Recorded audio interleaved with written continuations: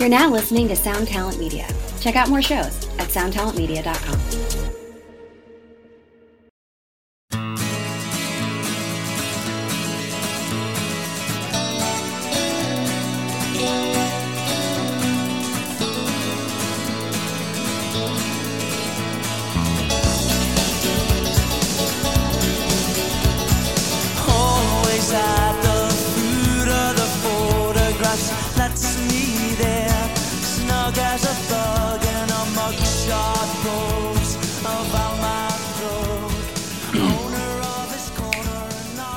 Welcome to Axe to Grind, the hardcore podcast.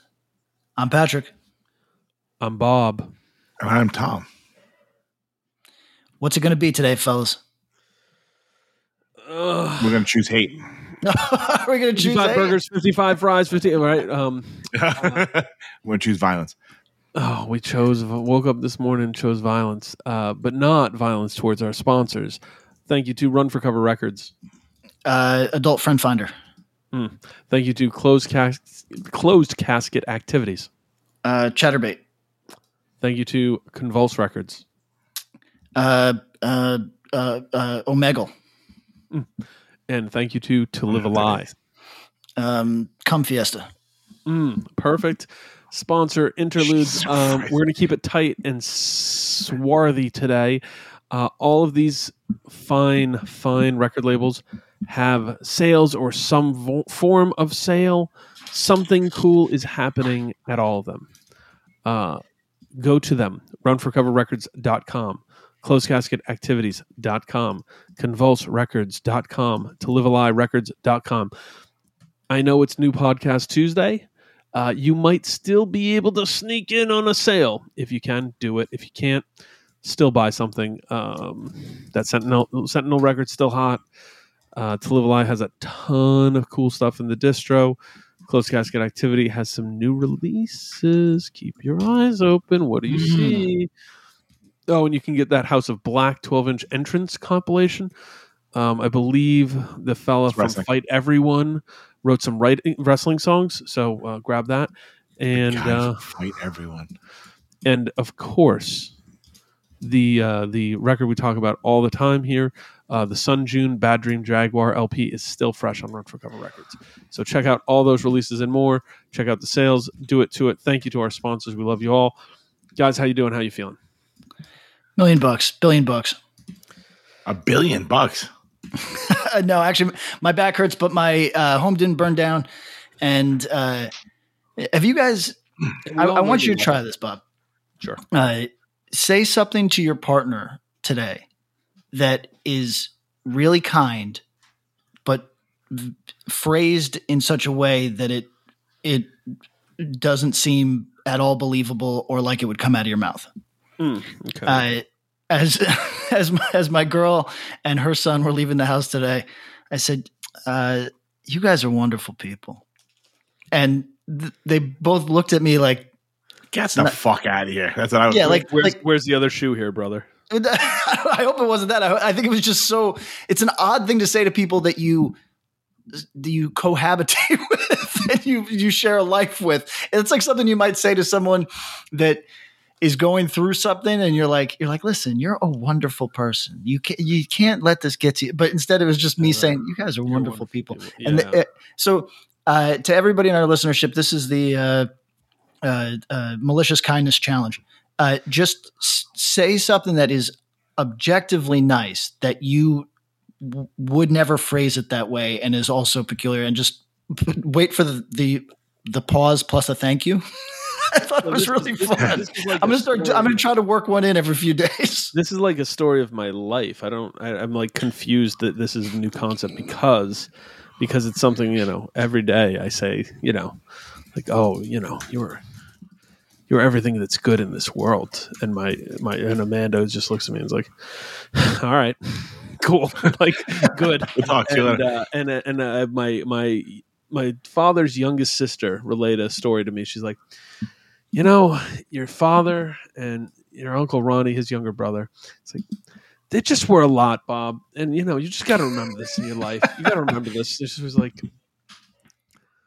I got a text from a number I didn't know. My uncle was he bounced around. I miss him dearly. Ronnie passed a few years ago. But he bounced around the New Bedford Falls River area. So he had different phones sometimes. And he messaged my aunt who lived outside of Providence and was like, Lee, is this your number? It's your brother. She's like, oh, hey, how you doing? And she was like, oh, I'd be so much better if I was seeing you with my own eyes than just reading these words or something like that. And that was it for months. Nothing. And she's like, oh, okay, bro. Like, where are you? Nothing. Cell phone silence. And that was it. And she was like, it wasn't like I knew something bad happened. It's just, I was like, okay, all right, he's fine. So yeah, I understand this concept. People don't know how to respond to effusive weirdness. So that's fine. Don't worry about it. Try it, everybody. You'll get the weirdest looks and understand a sense of singularity. I remember a friend of mine in high school, I would always go very sincerely. I would say, you look really nice today. And it's just, I don't know, for whatever reason, I enjoy saying really kind things to people. I just like to phrase it in a way that I've got plausible deniability that I was doing something fun. Okay. We got some weird topics today. We got some random questions for you guys. But first, Tom, do you feel like, what's your dollar amount? You're not at $1 billion today. What's your dollar amount? Where are you at today? Like probably $75. Okay. All right. 75. You, of the three of us, have to deal with a lot of slap happiness, a lot of the nonsense, and we all do. We all, Sure. But today, in the spirit of the holiday season that has hit America as well as Norfolk Island, we're going to think about the things we're grateful for. We're going to talk about that. So we brainstorm on that. Before we get there, I do have some random questions. Some from myself, some from the audience. Are you guys ready? Let's go. What are hardcore's evolutionary moments? What are moments where hardcore evolved? Because if we take hardcore 81 to hardcore 2023, it's evolved a lot. Sure. A lot. What are those moments? Let's try to keep it to a handful. Max. Okay. You know what I mean? So I'm gonna start shooting some things out that are not specific. And Tom, if we're doubling up on this question, you pick the specifics. So I would say first major innovation. It's tough. Well, okay. Raw tape, right? Well, here's what's tough. If we're saying that Bad Brains are undeniably first wave, then you're talking about a really varied start, right? So if you're 19 right now and you're into hardcore in 2023, maybe you think that all first wave hardcore is samey and it has a sound, but that's not true at all. So that makes it difficult to talk about innovation, right? Because you're right. Bad Brains if Bad Brains were doing things in their era that other bands didn't pick up on for one or two generations later, then who's innovating? So that's a tough question. So let's say first wave, you're talking Bad Brains, major innovators, but even the stuff that was musically unsound was still innovative at that moment. So I'm going to go one step past that. I'm going to skip ahead if that's all right, Tom, and say next step would probably, do we give it to basically to Youth Crew? Do we give it to Youth Crew? It's something I never want to give its innovation status, but I guess so. Well, because it's not. No, I think they brought it back. Yeah, evolution. But to me, it does not. They were retrospective to me. I think they went back to the Antidotes and that kind of stuff. I would think I was thinking Cro-Mags, but I was even thinking maybe later on like Judge. Oh, okay. Wait. No. Okay. So Cro-Mags is good because let's say that metal crossover. Let's also say. So you're taking it in a few different ways: innovation, etc. I want evolution. Like, what are the steps that took us to get to where we are today? For example, all right. Tom metal, nailed one. Right. Metal crossover. We have gone to metal crossover, but first metal crossover, maybe Suicidal, maybe Thrash Era DRI. You know what I mean? Like somewhere in there, maybe COC Animosity. You know, we get that, which begets Judge. Right? There's an evolutionary point where it's like we get the thrash metal crossover, whatever, New York hardcore gets there, but there was a bunch of crossover across the country. Something there, and it's sort of odd, but almost all of the evolution has been towards metal. Am I wrong about this? There's a few splits, and there's some branches that go in different ways, but like if I'm identifying evolutionary points, many of them are the ones that point us towards metal. Because if you went, okay, I'm going to say DRI crossover, then I'm going to say Judge Bring It Down, then I'm going to say Earth Crisis Destroy the Machines. Like those are all I would throw Integrity I would go Judge to Integrity being the major, the kind of metal. 100%. And to be honest, to me, Tom, correct me, Integrity is more metal than Judge, but it's almost in tone and temperament, whereas the sound is like, they did solos way better than Judge. Oh yeah, they Judge with like Metallica solos. Yep. Okay, well there we go. So, Bob, to your point, sorry everybody, I'm hyped up. It's early and I'm excited.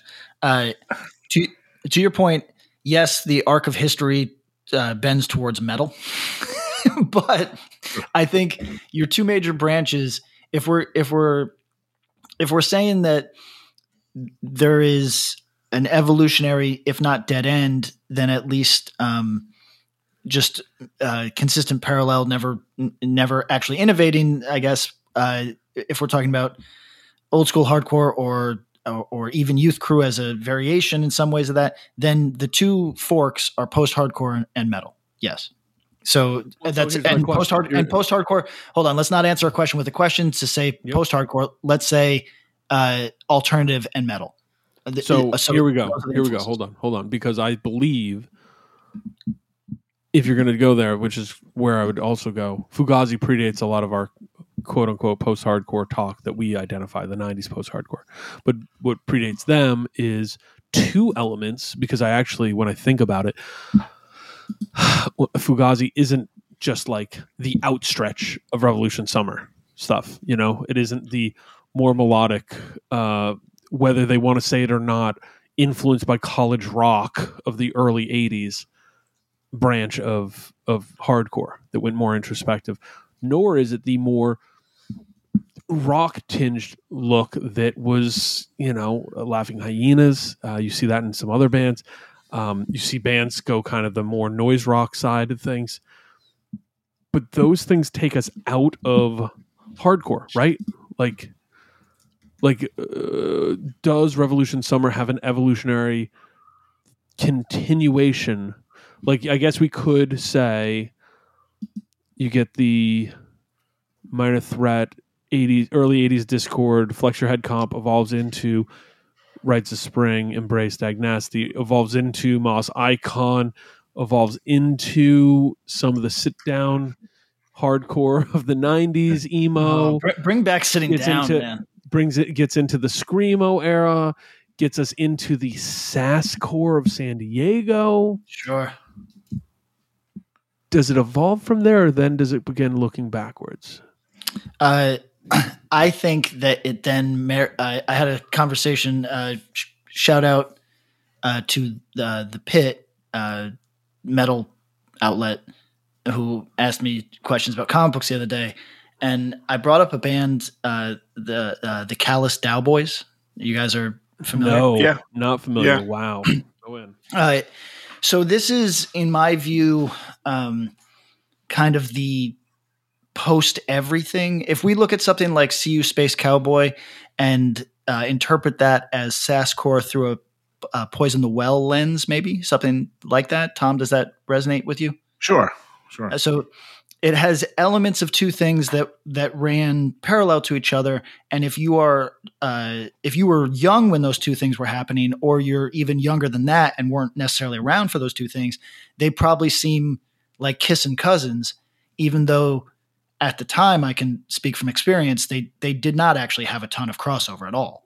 So, but if you were to, this is how we would all be if we were looking back and we wanted to create what in our view was the perfect hardcore band. We would borrow from Bad Brains, and we would borrow from, I would borrow from Negative Approach or Slapshot. Let's say Slapshot. These two things aren't actually terribly sonically similar, but they make perfect sense, right? So I would say, yeah, okay, I'm blending these two things. This is what bands are doing, looking backwards now, but I think the Callous Dowboys, from my experience checking them out, is doing, Tom, would you call it? I don't know what they're doing. I just know the name. Sasscore plus an Albatross plus Dillinger. So it's almost just every challenging thing from an era thrown into a blender. And then, Bob, you would really enjoy this part. They are so post everything that their merch is usually just borrowed logos.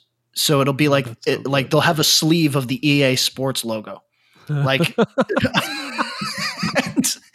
and it's literally post. Yeah, it's post, right? So that to bring this back, I am asking. And this now is going to spur into, maybe we do this in a separate way. What are the evolutionary lines of hardcore? I've said something I've always appreciated about Walter Schreifels as an artist is that if you follow his bands, there's a really interesting through line, whether it's intentional, whether it's subconscious, whether it's very meticulously done, or just kind of like, hey, this is what happened. Weird, interesting, cool. But you can see this flow, It would be for if Quicksand came after Rival Schools, it wouldn't make sense. But for Gorilla Biscuits to happen, and then Moondog, and then Quicksand, and then Rival Schools, it's like, oh yes, it does make sense. But I want to think about those things through the hardcore lens, because what you're identifying is when those things kind of come back together like spaghetti in a blender, which is fine. Mm-hmm. And that's kind of interesting too, because does that then become a new thing? Sometimes, yes. Sometimes it's like, no, it's just an ugly version of the old things. I guess that might be the distinction. When it's good, it's a new thing. When it's bad, it's just a bad version of the old things. So I don't think there's any one answer with hardcore. I was thinking like, if I was listening to something about evolution, but if I were to say, what would you identify as the biggest evolutionary movement of hardcore, it would be towards metal sonically. Yeah. There's a million other things, but I think sonically, would you guys both agree with that? Yes, for sure. And that'll take us to another idea. Let's put a pin in that. Conceptually, let's create evolutionary charts. This is our homework for the next couple weeks. I had another question. This one is listener submitted, and I actually thought it was good. They asked, let me pull them up. Hold on. Where are we at? It's about merch after a band no longer exists. Here it is. Should bands still release merch if they're not active? I fall victim to buying it, but just saw a blank post releasing new stuff. Just curious. So, how do you guys feel about that? Should bands still do merch drops, merch releases when they're no longer active? I'm totally unoffended by this. I don't have any problem at all. I think it's tough. Really? I mean, I think it's weird. Really? Tell me more. I don't understand. I don't blame people for doing it. Like, it's supposed. To me, it's like if my band broke up, whatever. Like, if I was in a band that like did, and we broke up, and like a year later, people were like making our stuff. I'm like, that's kind of whack. The band should at least make the money, if anybody. But like to have like a merch store for a band that doesn't exist anymore. Like, would you buy like a I don't know, a New York Titans fucking football jersey? So people do. I guess Mitchell and Ness exists for a reason. Yeah. Yeah, but that's mostly throwbacks of. Yeah, no, that makes sense. I mean, I don't have a problem with it necessarily, but I think it could be weird for bands that like haven't existed in a very long time to have like a merch drop. Like, here's new merch. Yeah, like, I like the idea of keeping stuff in print. Yes, like reissuing old designs, kind of like having that Youth to Today fucking fist, in perpetuity. Like, cool, man, I'm down for that. But like to take the energy and time to like do like a brand new shirt for a band that doesn't exist, I don't know, just feels weird.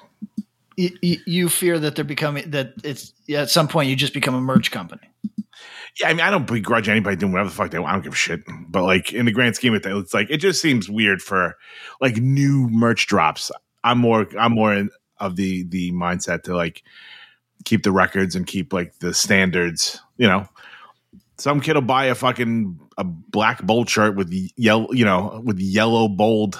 Yeah, the yellow bars and the whole thing. Yep. You know what I mean? Like in 2023, like those dudes should be the ones making the money and not somebody else. Yeah, I am weirdly, for a guy that has a lot of rules about how bands should conduct themselves getting older, I do not really care about this one. I don't care. I guess because I don't care about merch. I just if it's on like an all style sort of shirt and or Bob, what's the one that looks kind of like is that Tri-Blend? Oh, the soft style stuff. Soft, like it's. I've been buying a lot of these. They look like I don't know how to describe it. Whatever they look a little different than flat colored shirts, but they're soft. And if I see some band that I love on some merch that I would actually wear, I'll typically buy it. It doesn't matter who it's coming from or whatever. So I guess maybe I'm not the guy to talk about this because Tom, you have an opinion but don't care. I don't even know if I have an opinion on this one. Bob, you heard that first, Bob. So we're going to get the end of the year merch shop up today. I think I do have full permission to do. Oh, that. I mean, listen. Everybody's got permission. It's open source. Make yourself happy. Did you see that? Devaluing the value of the things we do. That's all I do. I do think, Bob, what do you think? Like, do you fall on Pat's side or my? Again, it's not like the band should make the money, but like new drops feel weird to me. So I love the old design thing, and I think it should be kept because. Okay. Don't particularly care, really. As I think you're in the same place as me, I think we're both in the same place as Patrick. On a real level, pulling back, do whatever the hell you want. Okay, you want me to try to care? Here, let's muster it up. Love the idea of old shirts. Love the idea of making new versions, make it accessible, etc. Sometimes, you don't. Maybe somebody wants to make it special, or sometimes it's funny when you remake a tour shirt. What did I see recently? It was like a Tour 95 shirt that was remade. I'm like, okay. But, I say that and I have a Youth Crew 88 shirt too. I didn't get it in 1988, across America. But I like the idea of the old designs. You know why? Because it connects with the time and place of those bands, etc. When I see new designs by inactive bands, quite often it feels detached and removed from the band and because to me, I look at records and stuff they did as part of an artistic expression, and like, to care more about merch than you should, I will say part of me goes, hey, the things they were designing at that time, if they cared, that's kind of cool. Like that's a part of what they were doing right in that moment. And because I've behind the curtain seen this where literally merch companies will just make designs and send them to 10 bands and go, hey, do you like this design? Do you like this design? We'll just throw your name here. We'll throw your name here. You know what I mean? it feels soulless and like not of the band actually or any sort. But then you got to realize it's just a shirt. There's people like Patrick cares a lot about the music of Self-Defense Family. Is that correct, Patrick? That is correct. If someone made a shirt that was the monkey bent over, pulling open its butthole, and wrote, "This is Self-Defense Family" as the t-shirt, you would care how much? If negatives is a metric here, Correct. So there we go. So sometimes you think about it or care about it more. Just on a personal level, I have rarely seen new designs for an inactive band that I thought ripped. Full stop. Oh yeah, very rarely. So if someone comes up with one that's great, I'm not gonna lie, we're in the weird bootleg era. Sometimes I see bootleggers make way better designs than the authentic, officially licensed one. Because they care, because they love it, because they didn't just churn out 15 fucking designs because they're like, well, here's some shirts for bands that sound like hitting other people. Like, cool. You know what I mean? So yes. So I care, and I also don't care in the way that many of these things should be. Hope that answers the question. I hope you liked the shirts that you saw and you ordered one. We'll need some shirts. I got this Convulse Records hoodie right now that I'm wearing. It's nice. Great. Can I give a little background or behind the scenes thing happening right now? A friend of mine works for a bigger label than the ones in our world typically, and he just hit me about Charles Bronson and Spaz, and this is not a regular hardcore listener. This is a fella that, but it was around for stuff, like was just an all around music guy. So had some contact with this stuff. But he says, I was listening to Buggin' today and it really sent me down a nostalgia hole. I just wanted to talk about Charles Bronson and Spaz with you. And what I think is interesting here is that Buggin', I'm not trying to gas you up. I don't know if you'd want to deal with this fella anyway. It's whatever. But I just think it's fascinating that he's not listening to Buggin' because he's a huge fan of hardcore. He's listening to Buggin' almost certainly because somebody put it in his ear that this is a band that's popping right now and that his rather large label should check it out. You know, I don't know. For whatever reason, that is heartening to me because it's like, what a moment that we've been in these last few years. You know what I mean? Like, I'm not saying Buggin' doesn't deserve all the attention in the world. I'm just saying that not like a massive band and still being put on radars right now because people are still very bullish on hardcore. I just think that's a nice thing. So is it a nice thing or is it predatory? Well, great question. The two things coexist.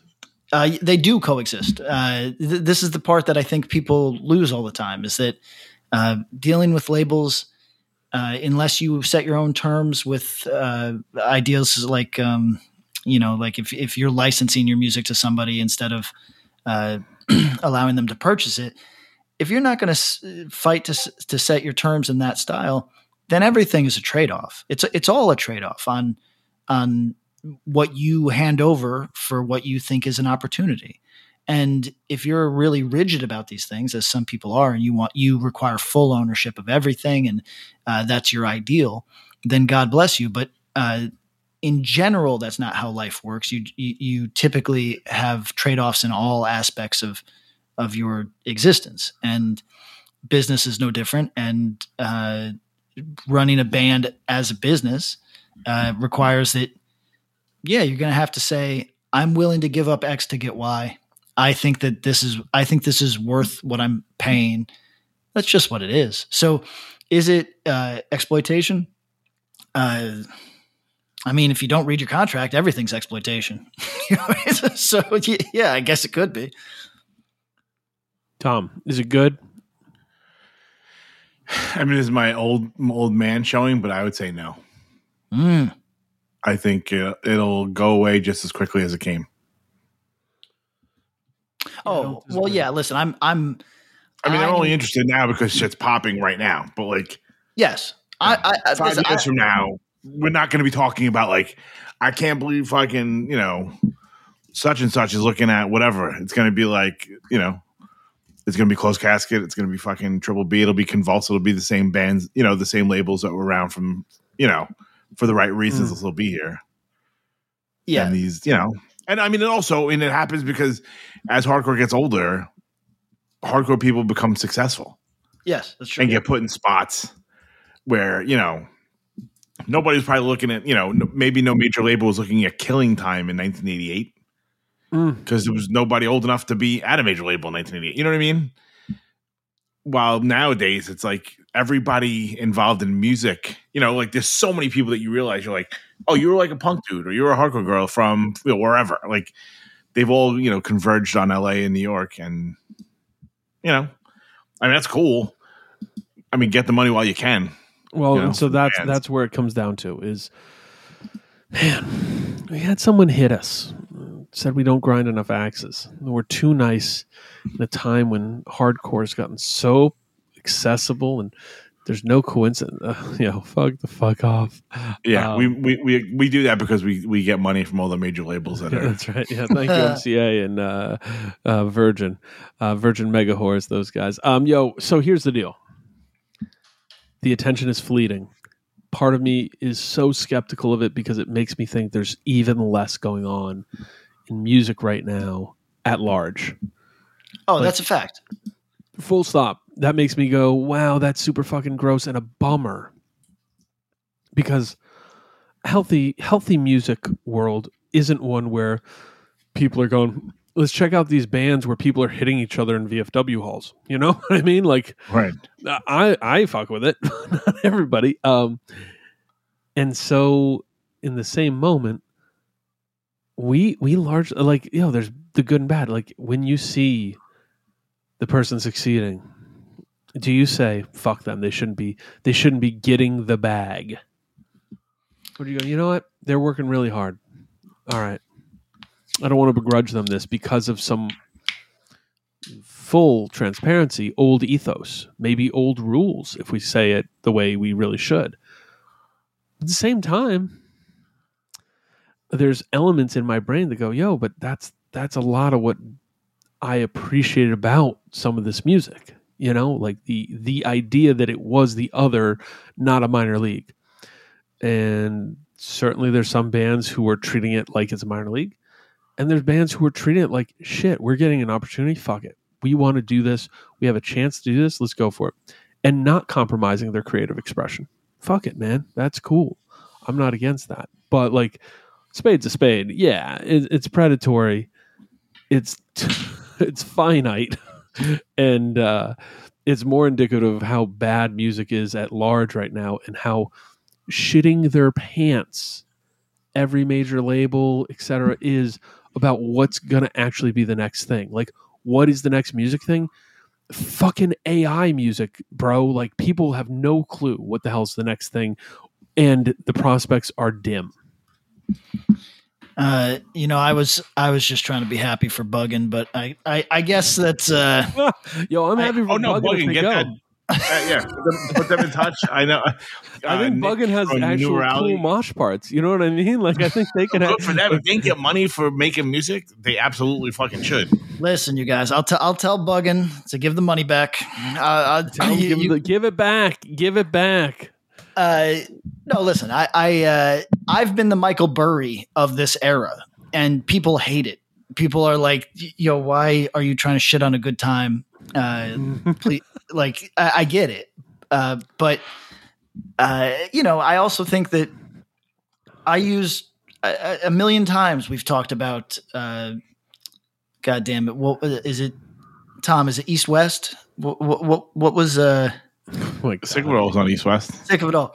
So it was East West though, right? Yeah. Okay. So I've talked about it a million times that Sick of It All enjoys a longer career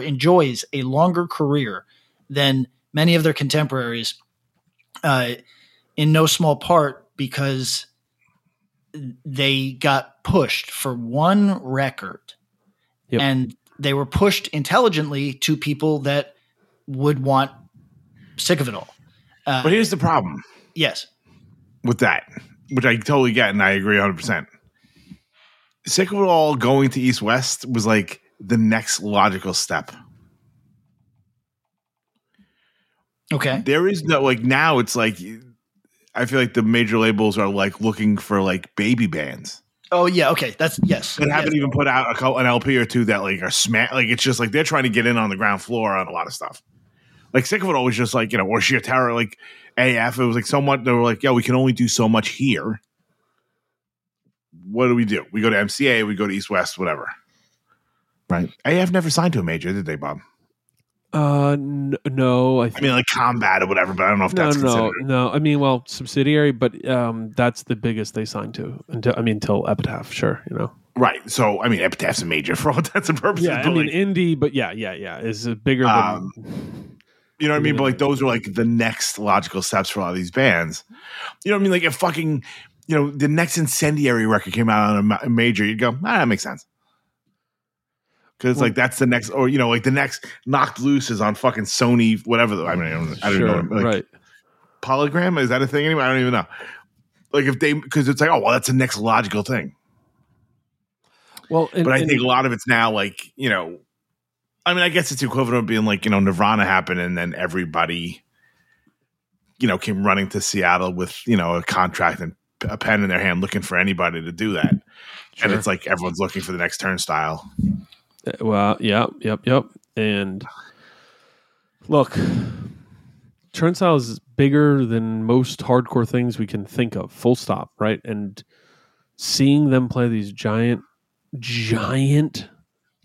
venues and doing well, like not playing to a bunch of people, but playing to a bunch of people who were there and excited to see Turnstile, it's fucking crazy. Yeah, let's talk about very briefly, everybody. This is not to shit on anybody. There's a huge difference between Turnstile playing to their fans, yeah, in 3,000 cap rooms versus any band, mine included, playing equally sized rooms as a support that people might not even be interested in. There's just they're not the same thing. Well, and like let's yeah, and where I was going was to say, Drug Church on streams, and we can talk about attendance. Are you Drug Church is maybe 1/6, maybe 1/10 the size of Turnstile? Yeah, maybe 1/10. Somewhere in there, right? And that's no diss. Drug Church is doing well. You guys are dope. Turnstile's doing I'm very much at peace with that. Turnstile's doing wild good. Yo, they're at like 1.2 mil streams. That's a lot of streams. In major music, like in pop music, like successful pop music, that doesn't register, folks. That's not a big deal. No, this is Tales Out of School a tiny bit. Yes, yeah, sure. Had a conversation with somebody yesterday. Band that they represent does 4 million streams a month. Right. Is very dissatisfied with that number.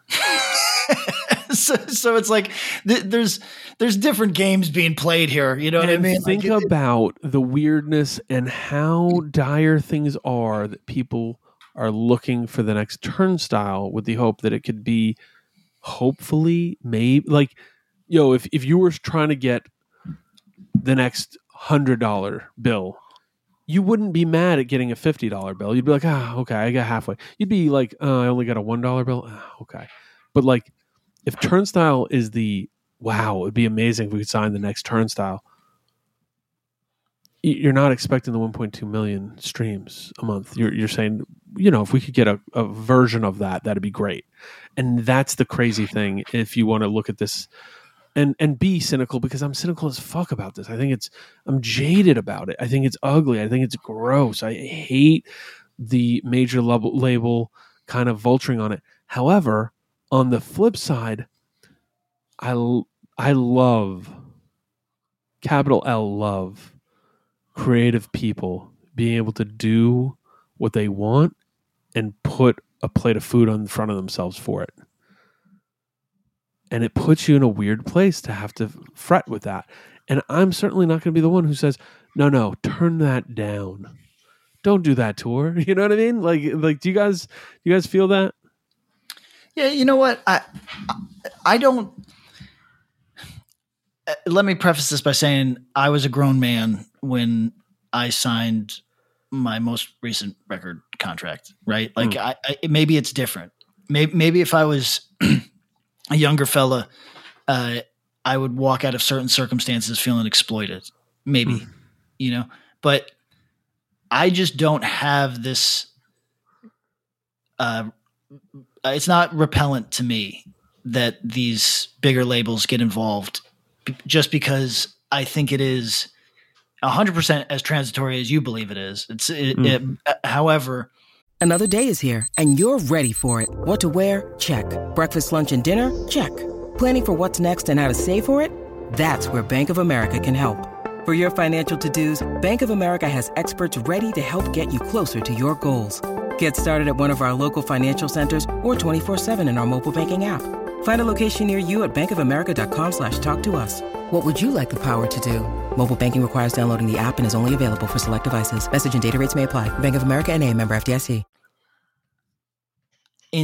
I think we're post the moment where that's going to hurt your cred. And oh, sure, yeah. And all other things being equal, I was not even a No Warning fan of any Stripe when they went with the whatever, like the Linkin Park label or whatever Machine it was. Workshop, whatever it is. And I was offended. Yeah.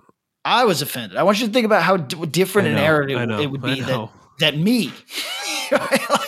like I've never zero cards on the No Warning table. Yeah. Yeah. Zero card. And not just that, but also I don't know that I was ever like the basement or die motherfucker. You know what I mean? I don't think that I don't think I ever had a about face on that. I think I've always just thought music finds its level. If you're making something that enough people like, it'll, you know, some people will like it. You will have an audience, but, sure. And then there's other things, there's things that can maximize your opportunities and things that can minimize them. But you know, if you're doing something people like, then good luck. But, I think that era is dead. We've all agreed on that. So with that in mind, you know, look, if it doesn't work out, I've said it before, the Less Than Jake model is the best model in my opinion. And I say this as a guy who's I personally, we talk about Death Wish, but I don't put my cards on the table with it very often. I owe Death Wish a ton. I think Death Wish were good to my band. I think that I'm happy for that association. And if they can make any money off of my band moving forward with a shirt or a reissue or anything, then I'm very happy for that. They are also included in the anyone can make a shirt for my bands category. Yeah. They're definitely included. And Run for Cover. You know, Self Defense got records coming out, so I've been in contact with those fellas, and it's all love. I'm a guy who's more loyal maybe than a lot of dudes out here, but I think the Less Than Jake model is the model. You take the money or opportunities that you think are best, with the understanding that your band may very well outlive all of the labels that you ever go on. And there's no avarice, there's no malice, there's no, you know, it's just, you know, this is cool. We did something great together. All right. You know, and Johnny Quest might still think you're sellouts. You know what I mean? Oh yeah, sure. but you understand what I mean? That it's I don't have these feelings of, hey, we don't want this bigger element in hardcore because, all right, well, you know what? If it comes and it goes, in some respects, it's just another label. Tom, do you know what I mean? Like, and Patrick, I'm going to ask you this: keep hardcore in the streets, keep out of big business and in the streets where it belongs. Do I? You feel that? Patrick's saying he doesn't feel that. He's saying he wants big business. I mean, New drug search I out on tend to- Amazon.com soon. seriously. Bezos Records. I would probably say I probably do subscribe to that philosophy, but I don't get mad at bands like that. Like, I don't blame you for wanting to making music as a career is pretty sick. It's amazing. It's amazing. Like if you can do that, you know what I mean? And people have different situations. You know what I mean? Like you can't make music for a living and live in Los Angeles, New York, Chicago, fucking Jackson Hole, unless you really and live by yourself. Right. Yeah. Like I have like your band better be doing real well. You know what I'm saying? Like, if you're in somewhere that you can afford to kind of like play punk or hardcore or metal or whatever and live in a place that's like not disgustingly unaffordable. That's dope. But like I feel like, if to me, I feel like punk and hardcore, like the reason why I gravitated to it because it was away from like the normal everyday bullshit that like the people I don't really like kind of gravitate to. So I went the opposite way. Yep. But when I can, like when some schmuck, that likes, fucking chain smokers and also is like, have you heard this fucking Turnstile band? It makes me want to fucking kill myself. You know what? That's probably not the nicest thing to say, but no, it's fine. We know whatever, but I hate saying that term. Yeah. Oh no, fuck Chainsmokers. Chainsmokers can suck a dick. I'm just saying, like, like kill yourself thing is not a nice thing to say. Oh, sure. But I think we know. But like just being like, like there's like randos that like that's their, I mean, if I on a tangent, if I can, please. If Turnstile is like the randos version of hardcore, that's fucking awesome. That's what I say. Sure. Listen, everyone that I know that knows those folks, they're like, dude, they're all fucking aces. They're all great dudes. Like, I'd rather it be that like than when I was younger. When they're like, what kind of music you play? Like hardcore, like Marilyn Manson, like Bio. Like it's like not even Bio. Bio wasn't big enough. If you went up to some randoms like, oh, you were in a hardcore band, Indecision. Oh, what's that like? And you're like, oh, it's like a hardcore band. They're like, oh, like Turnstile. You'd be like, well, not exactly, but yeah, you wouldn't be cool. Yeah, I'd be cool with that. Like, like back then, it'd be like, what is it? Like, kill your mother, kill your father. Yeah. Right. But like, if Turnstile is the representative of hardcore to like the general public, we can all do much worse. True. I was sitting next to my 10-year-old stepson. He was playing Roblox. I was playing a computer game. This was before he went to school this morning. And he's singing Turnstile, the song Generator, right? The Don't Waste My Time song. And I look at him and I'm just thinking, look, I'm sure that some fucking prick has a problem with Turnstile being so accessible that a 10-year-old it's stuck in a 10-year-old's head the way that, the songs on Fortnite are stuck in his head. But I don't got time for that because I think it's lit. I think that it's my 10-year-old also likes Turnstile, and it's cool. Cool. Like I'm not mad.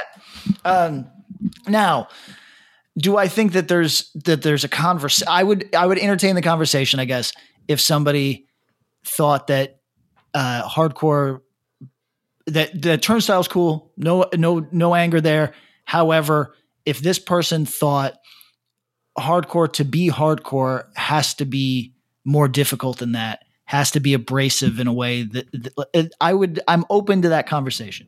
I just don't want to hear it through the lens of fuck Turnstile for being likable. You know what I mean? Like that's the part I'm not open to. Well, and I mean, yeah, it's a really tough space to be in the question of like who determines what is hardcore and what is not. And I guarantee there's people in this audience, there's people listening right now who hear us glazing over the like, well, yeah, we all agreed that we're past the point of caring that like a band signs to a major label. There's still somebody out there going, wait a second, no, that sucks. That's not what this is about, And I don't want to make it seem like there's silence. I mean, yo, I think if that's an element out there, push the fuck back louder. Let's hear that.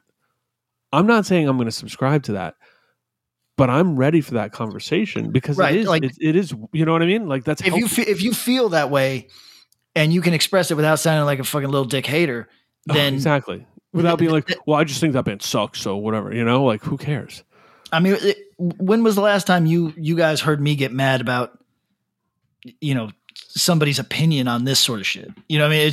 It's all good, everybody. Like if you don't express yourself like a dickhead, it's not going to be a problem almost for anybody. Almost. There's going to be somebody on Twitter that takes you out in the wrong spirit, of course. But I just wanted to say, I'm not going to share anybody's name because I don't know if he'd be comfortable, but somebody who listens to our podcast, who is in a really good band, who by virtue of their lifestyle, which is living in a major metropolis that's incredibly expensive, can't be as full-time as they would like. But we were talking about, is it going to, like, can we figure out a way to get them on a Drug Church tour for some small stretch, whatever. And we were just shooting the shit about it. And because I'm not giving him his name, I'll quote a little bit. He says, he used to feel real guilt about not being able to go out and do because he's, I don't know, he's got to be in his 30s, right? So he's still of a generation where touring was the ideal. If you were in a band, that was the thing, right? Right. And he says that he used to feel real guilt about the fact that he's in a band that he loves that doesn't get to tour all the time because everybody is in their mid 30s and serious about their lives and all that. And he says, but Brendan from Incendiary had some great quotes and interviews, like, I do what I can for my art, but I'm not going to be 35 and living in my parents' basement.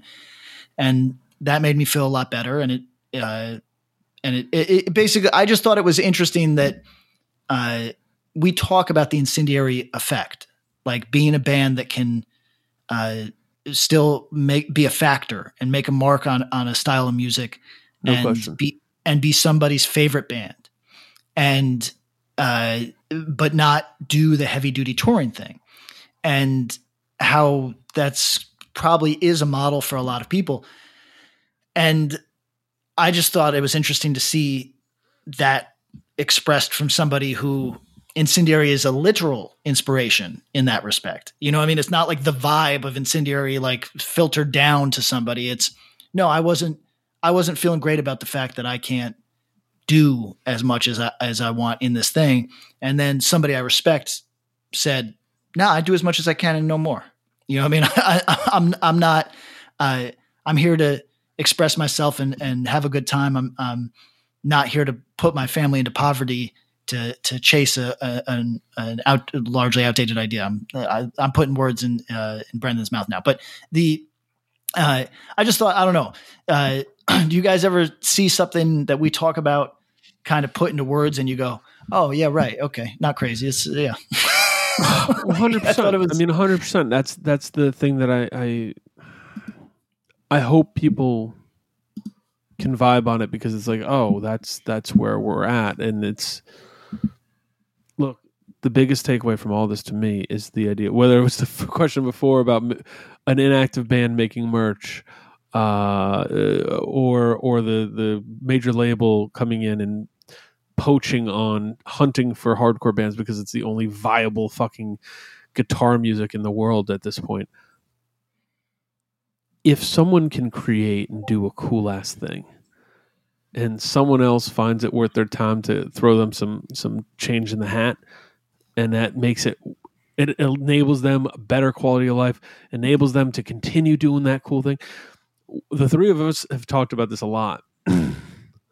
There's a real joy in being able to watch a creative endeavor continue and extend into maybe to its logical end, maybe to beyond it.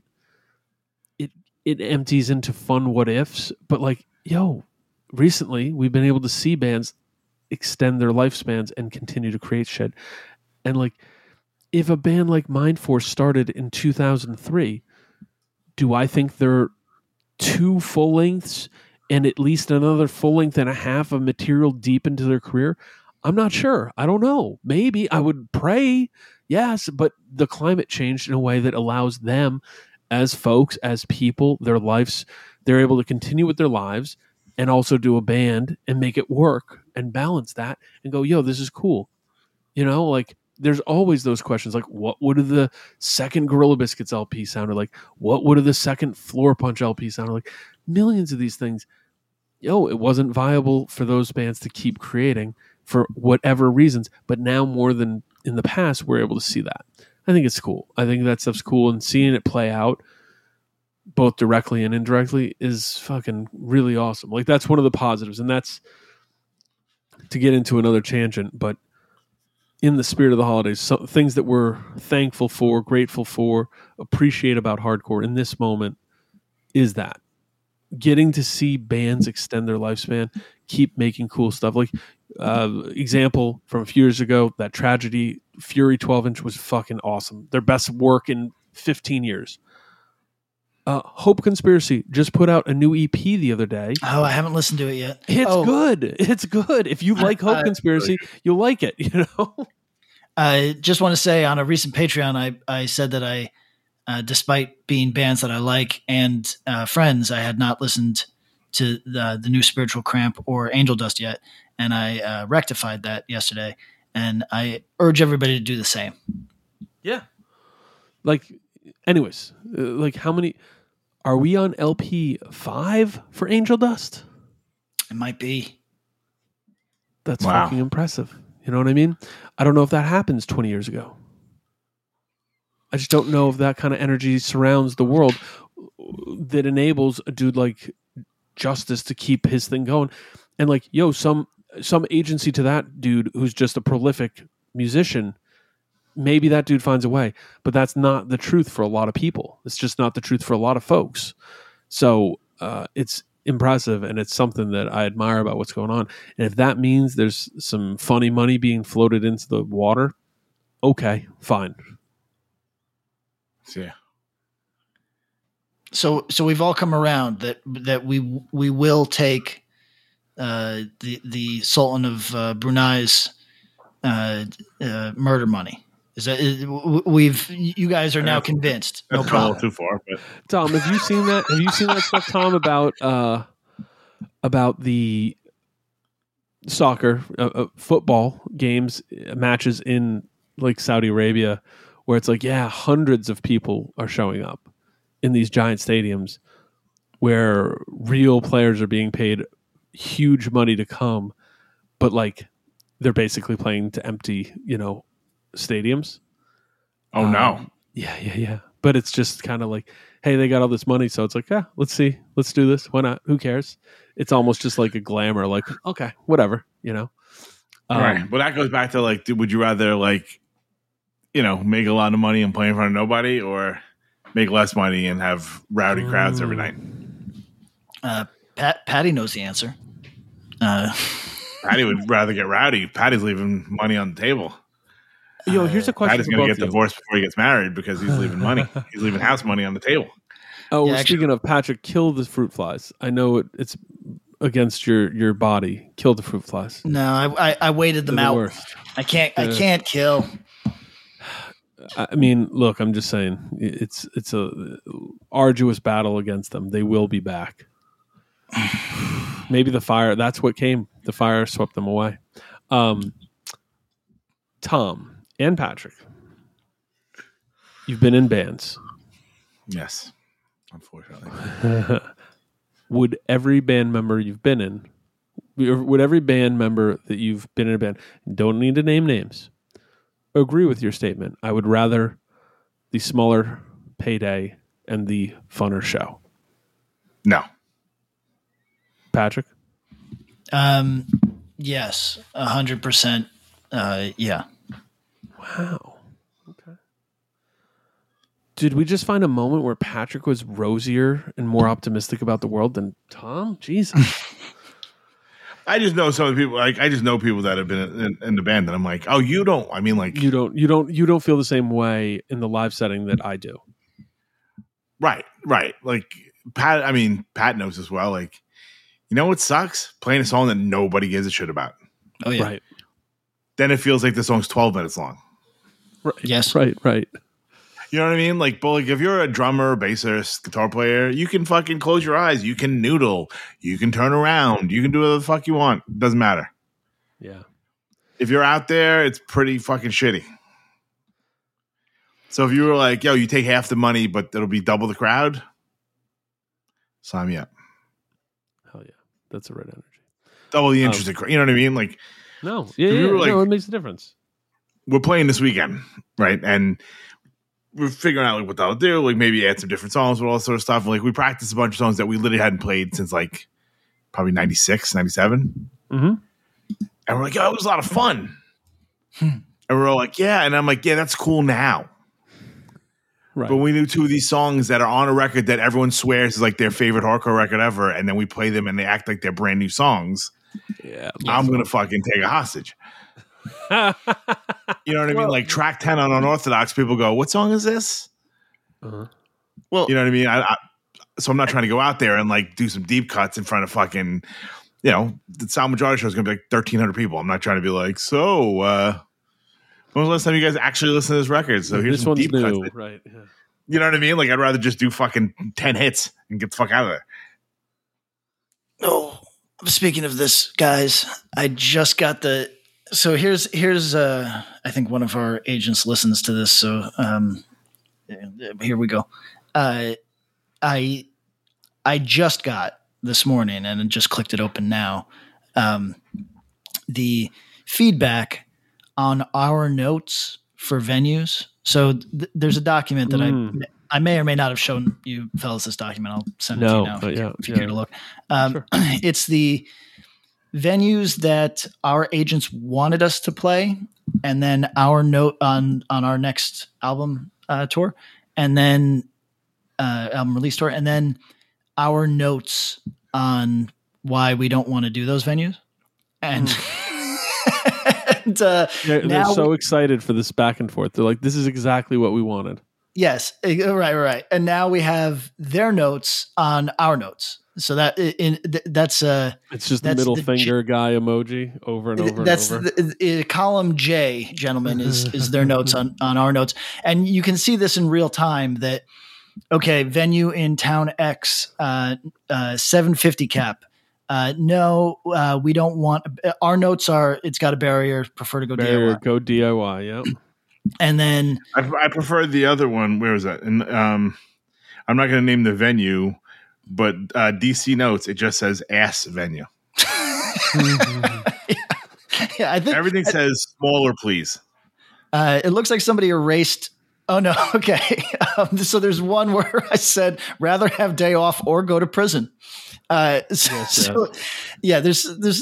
everybody, if you own a venue, I don't suppose that Drug Church is such a big band that you need our business. But if you just run an ass fucking venue, eventually the bands get tired of it.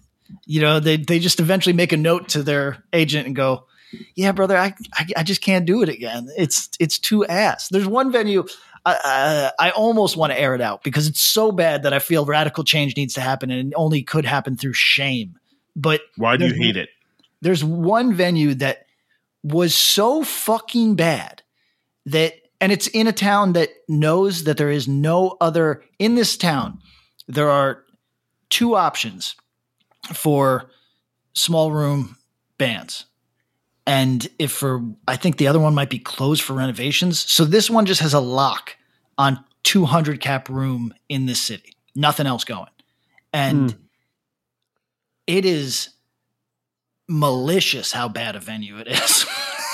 Fucking terrible. Can't do the basic things of a venue. Made me mad as piss. The guys noticed a vibe shift in me where I'm Mr. Like, I make jokes about every venue, but I'm not ever trying to be negative in a way that, you know, that actually affects anybody. I did not hide my displeasure when I walked to this spot. Snobby as fuck. Anyway, do you see Like Colin? bad Wi-Fi? Like, what's the deal? Aside from having one of the most poorly laid out rooms that I've ever encountered, it also, the green room was in such a depressing state. And everybody, so that you don't think Patty's fancy, I've eaten the ketchup sandwiches in a leaking room plenty of times. I'm not above shit. If you give me Wi-Fi, I can make anything work. But this was so discouraging as a place. Like, you ever walk into a spot and go, God damn it. God damn it. That's how I felt walking into this fucking dump, that I hope that it's nobody's dream. I hope it's just a cash thing, because I hope your shit burns down. It fucking sucks. God damn it. But all right, Tom, regarding what we were just talking about, leaving money on the table. Yes. Do you see column J? Column J. Let me see. Let me pull this up. I'm so impressed with your Excel Yes. usage here, buddy. Thank This you. is So this is your, real yeah, these adult are your thing. options. This is really adult shit. Yeah. So you can see the responses from our agent. Your agent, right? Yep. And do you see how many of them are, we cannot make financial sense of this? Yes. Yes. Most. So, yeah. In some places, the barriers are no go. Look at how look at how fucking bummed he is. He's not even hiding his It gets more bumness. bummed as you scroll down. Yes. Yeah. Yes. Look at his one for Boston. Look. Yes. That's the one where you that's can an agent feel who it. wants to lose us as a client today. I don't even want to be here anymore. Is that one right there? Yeah.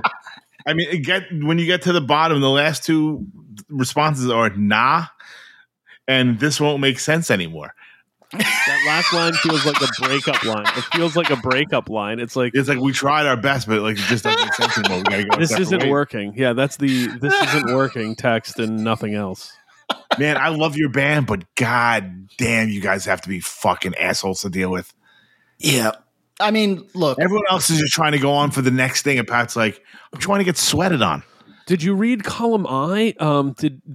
Does this fella have folks in your band he can console him? Like, does he have somebody in the band who's like, no, yeah, I know, Patrick. We'll find a middle ground. You know what I mean? Does he have a consigliere? Well, our manager is massaging these as best as possible. I think we used more colorful language in the original DC notes part. So I think he is, our manager, I think, is doing his best to. Well, look, here's the thing, and I want to be, because there's a part of me that feels for the biz side of these folks. The real deal is you got to do what people should be doing, what the band wants to do, even in spite of their best growth opportunities. Yeah, it's like but it's Bob, you've seen this firsthand. It's people will look you in the eye, go, all right, if that's what you want to do. And you can see that the fact that we just left $2,000 on the table is just so discouraging for someone who makes their money on your money. You know what I mean? So, like, impossibly frustrating because they're working on it. Literally, they're working on a document that is asking them to make less money, and they're spending time as they're doing it. There's a good. Let's go one step further. Some of these lower paying options that we're insisting on are also bigger hassles. Oh yeah. So, yeah. We want you to do more work, please. Yes. Could you do more work for less money? Is what we're asking of this person. And it's, I don't blame him for being agitated. I might have to send him a gift basket after reading those comments, but it's I don't blame him. Drug Church new album in 2024 were intentionally difficult. LPCD coming on. Yeah. Pure Noise. Obtuse double LP coming soon.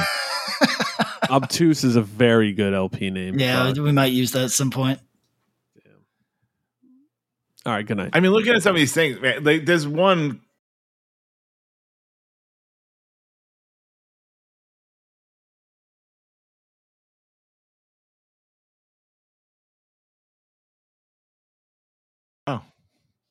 One place that is on your list, Pat, that I think you'd probably hate, but if I had my druthers, I would love to see Drug Church play. Mm-hmm. The Garden Amp in Garden Grove, California. I do not know it off the top of my head. It's an outdoor venue. Uh-oh. I think it's like 1,000 cap. Front of the room, probably 300 cap dance floor, maybe. And then it's an amphitheater where you can sit. Oh, I like that. So, if From what I've heard, is the sound is good too. Yeah, that was where the that Indecision 30 with Unbroken and Undertow and everybody was. And they have shows there like kind of all the time. All the like the crazy like GB shows and stuff you've seen in California, they've been there. Okay. So people definitely have fun, but the idea of like so like it goes up. There's probably 600-700 seats there too. Wow. Did you see the note on that one? If the combo, if the combo happens, that'll be a great show. And that would easily pack that place out. Yeah, that'd be cool. Can I ask you guys, Tom? This is a place. Patty Coachella over here. Yeah, this is a place that you've been a lot of times. I was talking not to my agent, but to an agent friend, saying, "Yeah, we're going to bigger rooms and whatever, but I'm leery of some of them." And we started talking about New York venues, and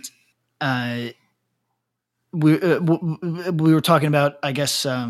He asked where the Alkaline Trio show was going, and we started talking about Knockdown Center, a thing that I don't know anything. I don't know anything about.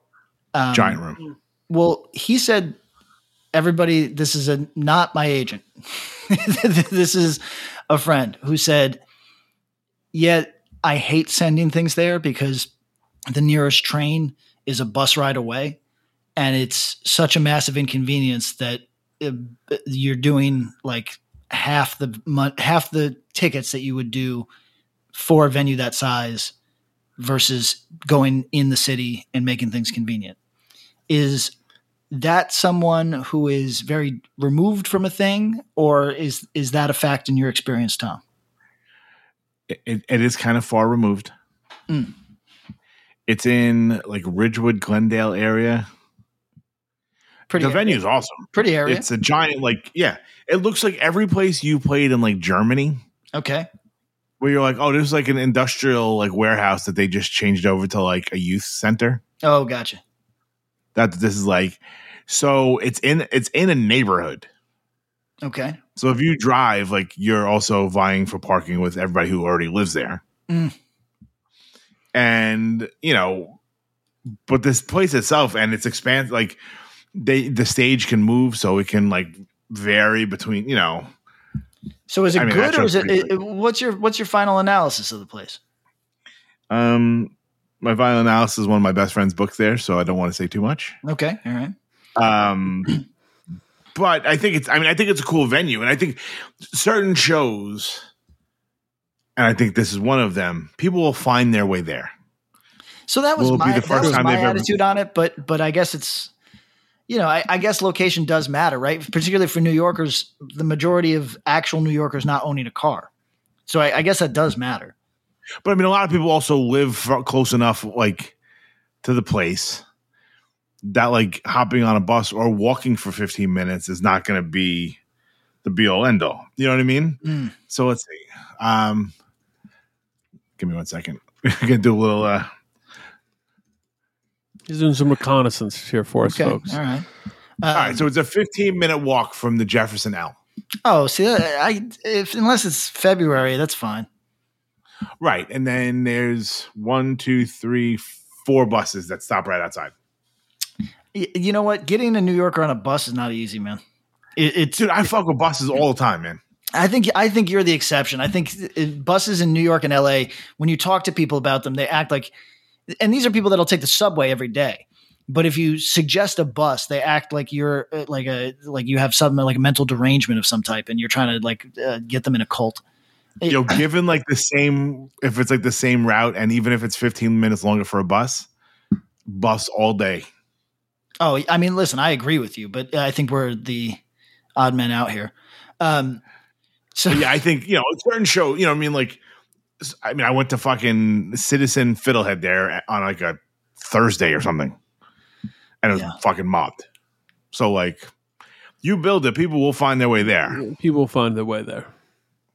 This isn't some no name anything. You know what I mean? This Knockdown Center has been established. And there's no comparable size. Like, where are you doing that in New York? I don't know. What'd you say the room cap was? I mean, it goes up to like, I think it's like almost like, I don't know, 3,000 maybe. Yeah. I mean, that's a big room. It's scalable, Which is great, because then it's like, if you do 2,000, you move the stage up a little bit, you look like world beaters. But like, the only other places are like this Hammerstein Ballroom, right, which is like 35, I think. And that's got 2 balconies, which is fucking crazy, which is actually the last time I saw Alkaline Trio was there with Bad Religion. There's Terminal 5, which is a different booking like program or whatever the fuck. That's like 38. You've played there. People hate it. Yeah, they hate it. I don't know why. I like it fine. I don't mind it, but a lot of people hate that place. But other than that, like, unless you're gonna do like 3 nights at Irving or 2 nights at Irving, or that's what interests me. But Steel. That's what interests me. But as you can see in the notes from my very sad booking agent, he's not a fan of 2 nights in places. Because I would just do 4 nights at Vitus. You know what I mean? I just say, well, let's just keep doing it. Let's just take a week off of the tour. And as long as we can fill Vitus, we'll just keep adding shows. That's the sort of shit that I like to do. But as you can see from his fucking Billy Joel over here. All right. Yeah, exactly. Yeah, seriously. They're going to hang my jersey. They're going to hang my jersey. I was just going to say that, like your dirty Yuppicide shirt in the fucking rafters of fucking. So monetarily though, sorry everybody. We're like, this is the part that's interesting. Yes, please. Thank you. Like, we always talk, because we talked about, I think this with Castillo, and we would be like, how the fuck do you get, Obituary to play your 250 cap when they usually play a 700 somewhere else in New York, or 800, whatever the fuck. And they're like, oh, well, they get the door, or they get this or whatever. Like, if you were to do like, X amount, like night stands in every place, like, you might have to your tour might be twice as long. But if you did 3 shows in LA at 400 caps rather than 1 show at 1,000 cap. Yep. What's the difference ultimately? Like, how much is the difference in the money? See, that's what I don't know. I thought we could find comparable money, but I'm reading this note that's basically like, no. I don't know what the additional expenses are here. I don't know why they can't be negotiated into non-expenses if we're going to be filling the room. So Tom, to answer your question, I don't understand. We could have my booking agents on, but I think that they might do like a Bud Dwyer on the middle of our fucking podcast. Like, I'm always curious to see, like, like you see these bands that are like doing like quote unquote underplays, and I'm like, is this worth it? Like, if you're, like, are you making enough money? You just have to play twice, but like, that's not a problem for you. But like, you're not going to play twice everywhere. You're not playing twice in fucking Columbus, Ohio. No. But the LAs, the Chicagos, the New Yorks. Yeah, I mean, where else are you on? Boston, maybe? As you can see, that's what I really wanted to do in Chicago. That's but it's I don't know. I'll have to talk to our agent, who seems Bob. How do you like the note on Philadelphia, where he just says, he gives like, we say anything smaller worth exploring is our note, and his response is the name of the venue, I suppose. How bad is because Bob, you are not unaccustomed to withering single responses. So yes. So it is. How bad is I suppose? Like, I mean, look, it is hour 2 of an argument with your significant other. That's how bad it is. Okay. Like, it's not good. It's not, you haven't even crossed the threshold where you're both too tired to keep it going. Yeah. It's like, I'm drained and mad. And like, now I'm just thinking of what my exit strategy is. Like, fuck. Right. So for people that we're talking about this like weird nebulous thing that you guys can't see. Yeah. Like, there's like, questions on like the drug church, like, hey, can we do blah blah blah? It starts off like the agent's responses are like, 2 and 3 sentences. As you like scroll down, they become like 2 sentences, then 1 sentence, 4 words. No period. Nah. Yeah, no. Nah. Not sure. We'll check. This place won't get rid of the barrier. And there's a few times Patrick gets referred to as Kindlin a few times in this, which is never good. Yeah. That's the equivalent of them calling like this motherfucker. Yeah. And right. There's definitely a few things that say missed opportunity. Yeah. Missed opportunity is rough because That's the That's in here heartbreaking like 4 one. times. When it says another missed opportunity, another missed opportunity is bad.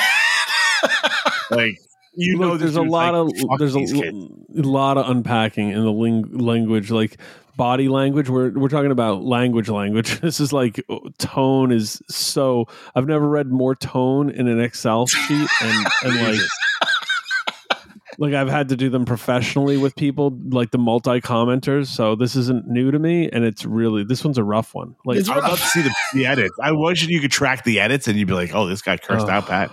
Yeah. That's probably true.